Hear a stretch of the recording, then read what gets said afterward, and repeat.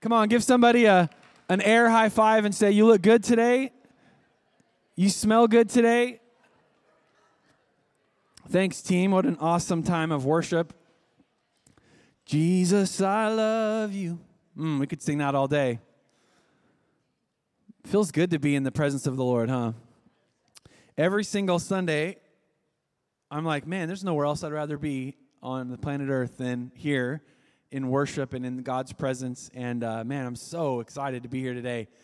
You guys, we have an incredible privilege and honor and opportunity to hear from one of my absolute favorite people on planet Earth, despite the fact he's Canadian. We will not hold that against him because in Christ there is neither Jew nor Greek nor male nor female, right? I'm just teasing.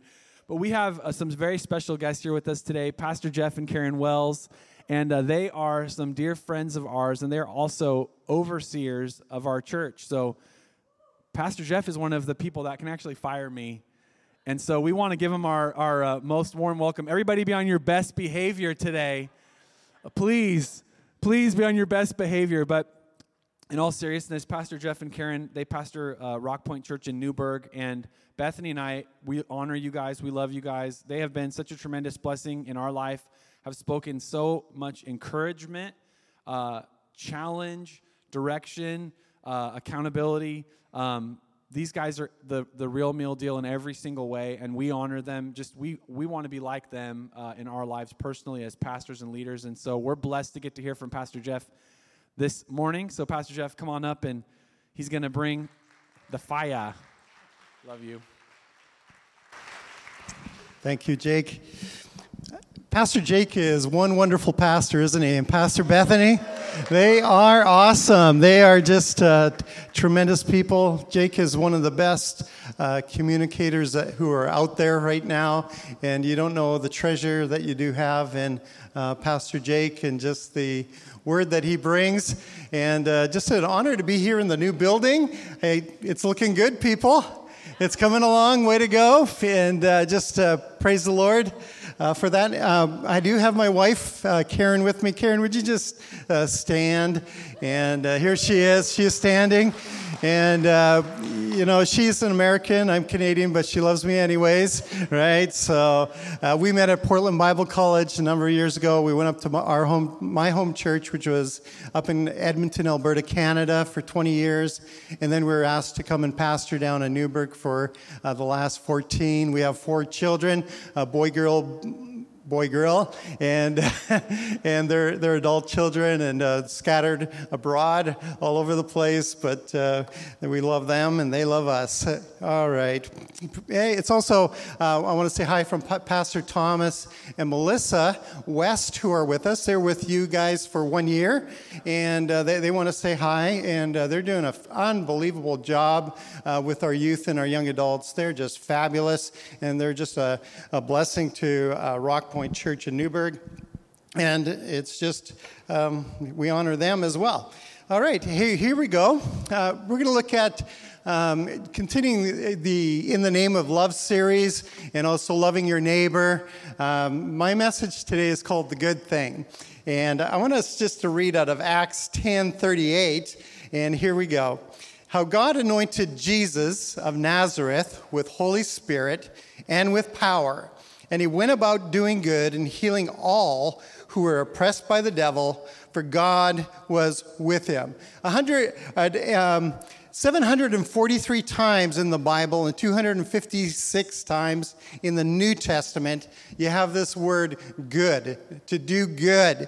And what I really want to challenge everybody here today is to do good. Jesus went about doing good. And, we're not saved by our works. We're all saved, everyone here, when you come into a personal relationship with Jesus Christ, through his grace, his unmerited kindness and love that he has for every one of us. He extends himself down to every one of us. He beckons, he calls, he woos, he loves. He draws us into relationship with him. It is by his grace we are saved. Everybody give me a Big amen on that one, all right?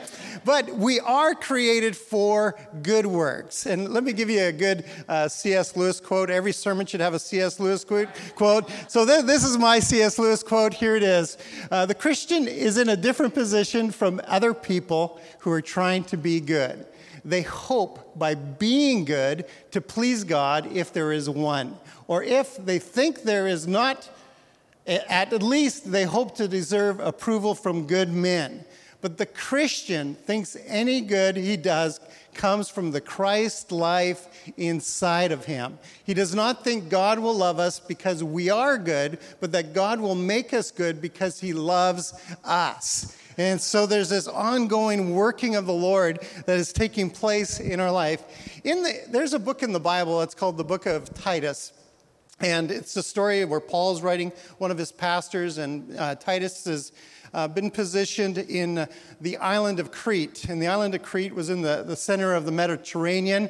And Paul, designating this place, he says, hey, I want you to know something about the Cretans, okay? They are liars, they're lazy, and they're evil beasts. They're gluttons, and they're just wild people. And Paul just puts it like it is. He's just a straightforward kind of thinking.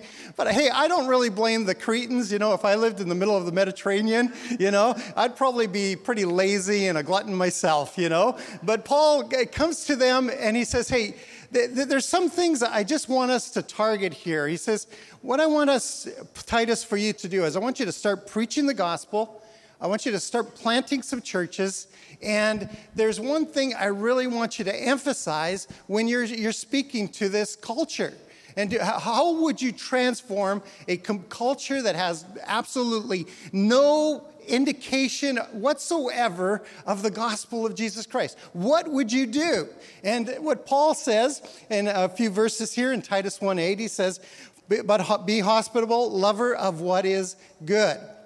In Titus 2:7, he says, in all things, showing yourself to be a pattern of good works. And then he goes on in Titus 3:8, he says, this is a faithful saying, and these things I want to affirm constantly, that those who believed in God should be careful to maintain or be devoted to or be consistent in good works. And these things are good and profitable for to men. And so he's saying, hey, I want you to have this ongoing, consistent pursuit in people's lives.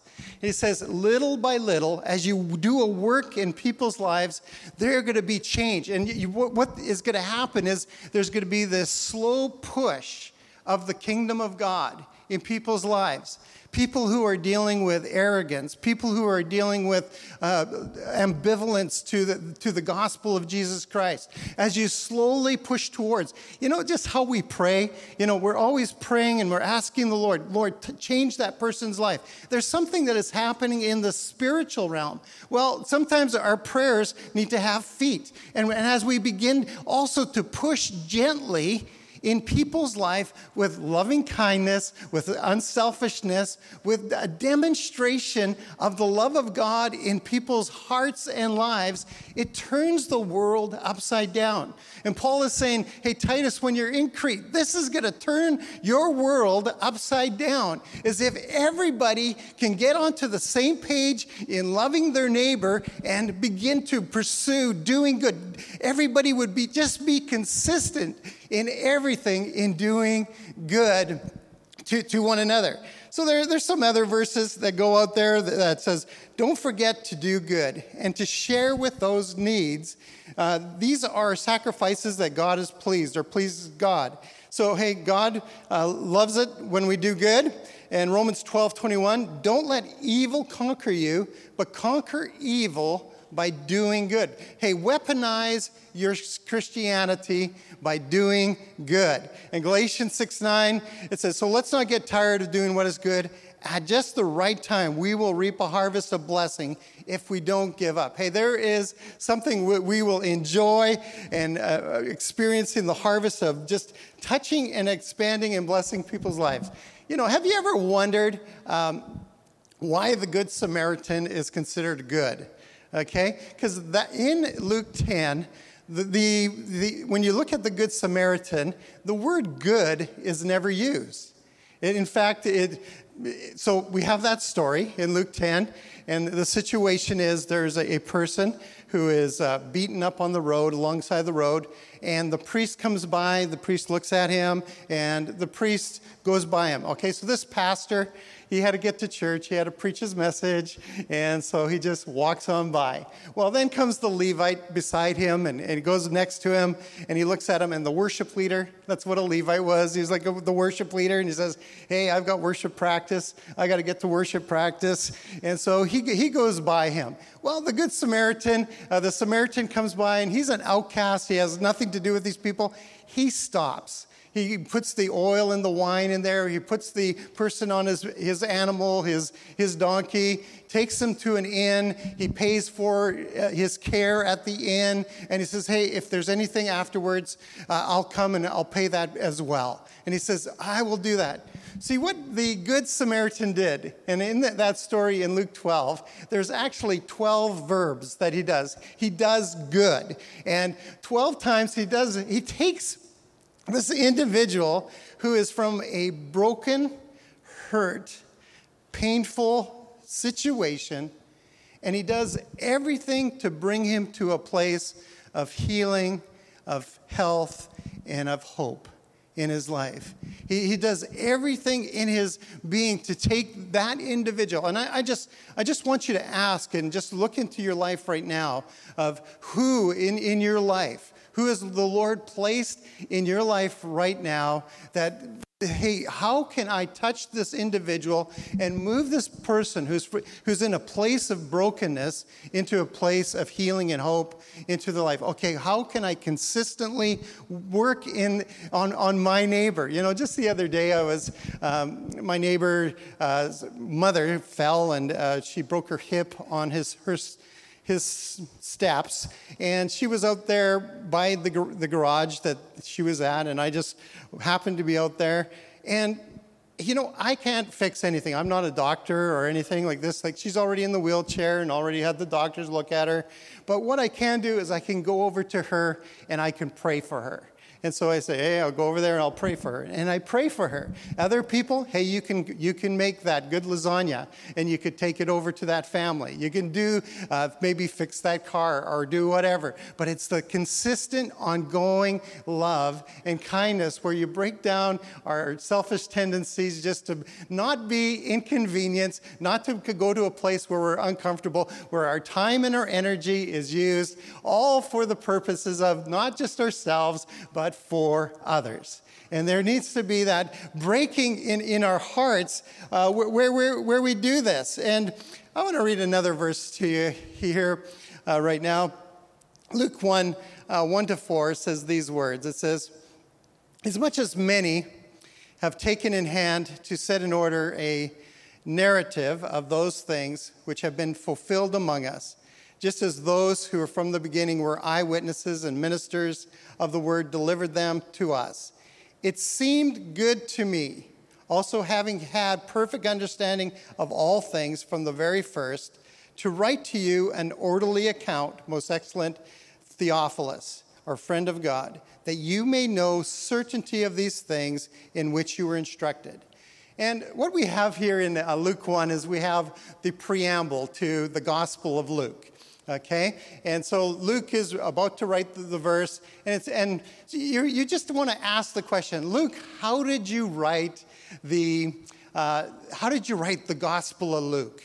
Was it all of a sudden there was a purple haze, you know, all around him? All of a sudden these clouds and the scrolls rolled back, and all of a sudden there was angels singing, oh, you know, and all of a sudden there was the audible voice of God, Luke, I'm your father, you know, and he begins to speak the word of the Lord to him, and he begins to write it down. Luke, no, hey, we know doctors don't have good handwriting. You know, how in the world did you write this thing? And Luke says, well, it was none of those things. It just seemed good to me. It seemed good to me. You know, Mark had written some of it already, and I heard some other stories from eyewitnesses. Mary was still alive, and I got some eyewitnesses' reports of the birth narrative of what happened there, and I compiled it and I put it together. And sometimes we just want to throw it into all divine sovereignty. And what God is saying, hey, there's some stuff I want you to do that is human responsibility, that every one of us needs to take a hold of in our own personal life. And what happened here was this God thing, that we think, and sometimes we're waiting for that. Just God, give me that God thing, that God moment. And what God is saying here is, and I want to put up this phrase, God is asking us to start doing good. It says, hey, when you start doing good, God gets into your goodness. And your good work, your good action, your good thought, your good idea, your good choice, your good decision, your good move, and that good thing becomes a God thing. Do you hear that? The God thing doesn't begin a God thing, but it starts as a good thing. For Luke, other people had written verses on the Bible. But he's saying, okay, I'm going to write this too, but I believe that I have something for the Greek culture, not just the Roman culture, not just for the Hebrews like Matthew, but I have something here I want to present here, and I've got these thoughts, and so I'm going to do this. And, there's been churches that have been started. There's books that have been written. There's songs that have been written. There's podcasts that have been done. Businesses have been started all around the world. But there may be something good that the Lord puts into your heart. And what he's telling you is go for it. Begin to put your energy, your strength into that good thing and see if God breathes on it to make it a God thing. You may have a business that God wants you to start. You might have some songs you need to write, a book that needs to be written, a church that needs to be started. And God has placed that within you, and he says, go for it. And see, what can happen in our heart is there can become this analysis of paralysis. And we just want to get into the perfectionism of things. And if it's just not right, if God just doesn't do everything and set up everything right, then I will not do it. Well, God wants to move us out of that hesitation in our life and begin to say, hey, there might be a ministry that is birthed in your heart for single mothers or for the homeless or for some situation out there that God has just been stirring in your heart to do, but you just need to begin doing little by little and becoming this force for good and begin to see that God will touch it, he'll favor it, he'll put his blessing on it, and you need to move out of yourself into selflessness and touching and blessing others for the kingdom of God. A good thing can become a God thing, but it's a good thing first. Somebody give me an amen on that one. My wife Karen here, she lived in her early years. She lived in Fort Wayne, Indiana. And in Fort Wayne, Indiana, her mom and family, they lived there, sister and brother. And one day, into her neighborhood, to a park area there was a Lutheran church. And this Lutheran church was a very evangelistic Lutheran church. And what they were doing was running a children's ministry into these park areas. And so they would come and they would do, the face painting, the balloons, having some fun and some games with the kids and everything. And then at the end, they had a ventriloquist. And the ventriloquist would tell the gospel story. And the ventriloquist, it would go like this, okay? Ooh, talking to another puppet, two puppets, okay? Oh, have you ever asked Jesus into your heart? No, I have never done that before. And I can't do it with the no lips, but, but let me tell you how you can ask Jesus into your heart. You just got to ask him, forgive you of your sin, and then he comes and he lives inside of you. Would you like to do that? Oh, yeah, I think I would like to ask Jesus into my heart. Okay, maybe there's some of the little girls, boys and girls that are out there would like to ask their Jesus into their life. Is there anyone? And 2 little girls raised their hand. And one of them was my sister-in-law. And one of them was my future wife. Number 1, any dummy can lead somebody to the Lord, okay? Number 2, the evangelical, what that church did, it was a good thing. It was a good thing. But what happened in Karen's life that day was a God thing. They didn't know that it was going to become a God thing. They prayed that it would become a God thing, but they put a lot of energy, time, money, and everything, that church. Boom. Come on. My wife is here today because of some people in Fort Wayne, Indiana, decided to get out of their comfort zone.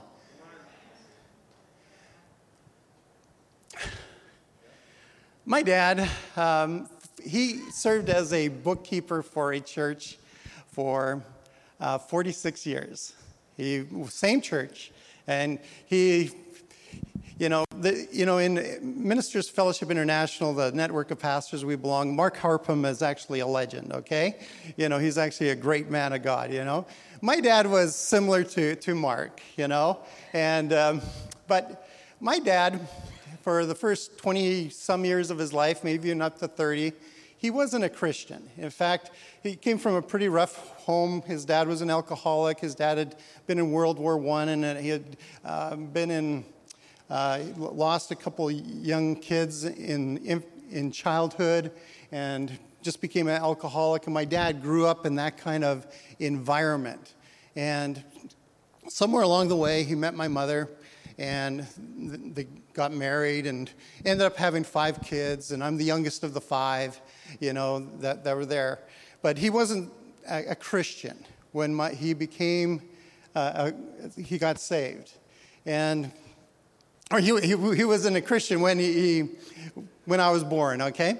So my aunt would get on his case always, again and again and again, and just saying, Ralph, you need to get those 5 kids to church. My aunt and uncle were driving my brothers and sisters to church, and you got to get those kids into church, and just hounding him sort of, just on his case, a little pressing, a little pushing, just wouldn't let it go. And finally, my dad goes to church, okay?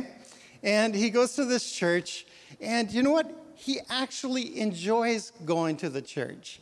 And he gets in there and starts liking it. Well, this church did the singing Christmas tree. Well, the singing Christmas tree was sort of the pre-helicopter dropping of Easter eggs, okay? And, they'd build this big singing Christmas tree. There'd be about 50 to 75 choir members on this Christmas tree. Is a wooden structure that would be built up, and then they would sing Christmas carols, and there'd be a nativity play kind of going on at the same time. How many have ever seen a singing Christmas tree? Okay, I see those 7 hands. Okay, but anyways, one day at church, the pastor says these words. He says, "Hey, is there anyone here who would volunteer just to help with the singing Christmas tree and set it up?" On that day, my dad raises his hands in church, okay? And what he did at that point, it wasn't, I'm just signing up to build the tree. What he did at that moment, he said, "Hey, I'm all in. I am going to serve Jesus Christ. I'm going to ask him to forgive me my sin, come into my life, And from that point on, 46 years doing church books because something impacted his life. So you think of a Christmas tree, which are just about obsolete now, a good thing becomes a God thing. And God begins to breathe in it. And lives are changed and transformed. Neighborhoods are changed. Cities are changed. Why? Because the church of Jesus Christ activated itself and said, I am fully in. I am engaging my community. I am loving my neighbor. I am pouring out my heart and spirit to see transformation in our city. Yeah. Love your neighbor as yourself. A good thing, becoming a God thing. Everybody said, Amen. God bless you today.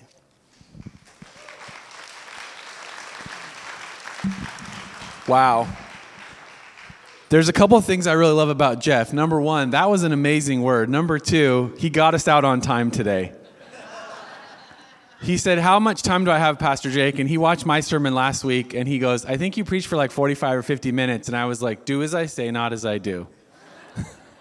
How many of you are absolutely challenged by that today? A good thing becomes a God thing. I was like sitting there taking notes and just thinking through the examples that we've already seen in our church over the years, but even what we're doing here in this building project. You know, as you look at this project taking place, many of you know this, that our vision and goal long-term is to actually have an indoor kids playground in that space behind this wall here. Did you know that? That's awesome. I appreciate that responsiveness today. That's incredible. The same 7 people that knew about the singing Christmas tree were the... Why? What does that come from? It comes from that a good thing becomes a God thing.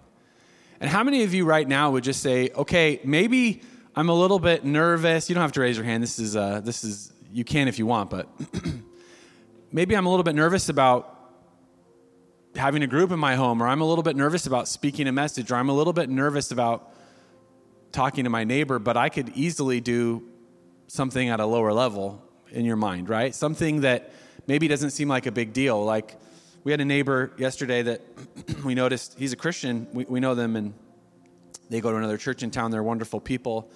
They were helping another one of our neighbors with their yard work. He had taken his truck and helped the guy pick up bark mulch or whatever they were doing. And I was like, that's good. Good neighboring right there. You know, really good. I don't do any nice things for my neighbors, but I was excited to see. No, I'm just kidding. Bethany and I, a couple times, we did this, I think 2 years ago, maybe 3 years ago. We had a neighborhood little Easter egg hunt and invited the neighborhood kids to come, you know, and their parents to come to our yard. And just, you know, maybe we spent $10 or $15 to buy some candy and some Dollar Tree prizes and put them in Easter eggs. And what were we trying to do? Just good things, because they turn into God things. Those little conversations that take place as you're helping someone, serving someone, being kind to someone, it opens up these opportunities for the gospel to be shared. So how many of you are challenged by that today? I know I am. I'm like, Lord, help me to just think good, not think Jake, not think what's my agenda today, not think what's my checklist today, but what are the good things I can do, because those can turn into God things. So good. Would you just raise your hands and pray this with me? Father, we just invite you to work in our heart this word. Lord, we respond today as your people. We respond as disciples, Lord, that we want to do the good things that you've prepared for us long ago. And Lord, sometimes we think these massive, big, destiny-defining, life-changing moments, but oftentimes those good things are small, seemingly, apparently insignificant, but they make a great impact. Lord, help us be that church that has puppets in a park that sees people saved because we're willing to step out of our comfort zone. Help us be, Lord, those moments that doing those good things that people can connect and go, I see God in this. I feel his love. I feel his presence. We want to be your hands and feet, Lord, and we want to do the small things so that you can do great things.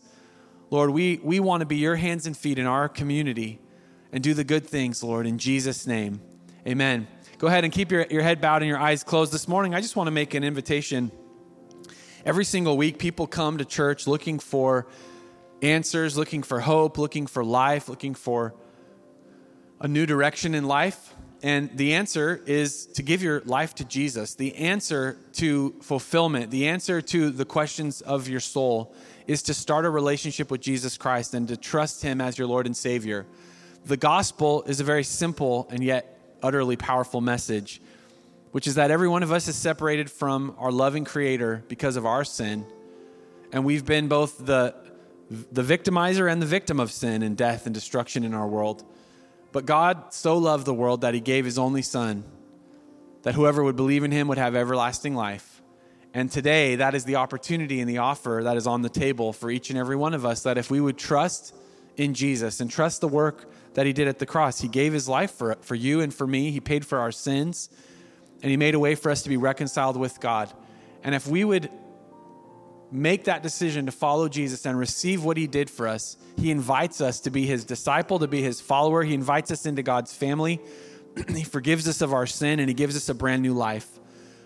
If that's you today, you say, Pastor Jake, I want to make that decision to follow Jesus. I want to put my faith and trust in him. Would you just raise your hand so I can see? Thank you so much. That's awesome. Pastor Jake, I want to trust in Jesus for real, not just religion, not just something fake, but for real. I want to put my faith and trust in Christ. Just raise your hand so I can see right now in this moment. Thank you, thank you, thank you, thank you, thank you, thank you. Awesome. Awesome. Let's pray this prayer together. Go ahead and pray it with me, and we're all going to pray together, and then we'll give you a next step to take in just a moment. Dear Jesus, I confess my sin to you.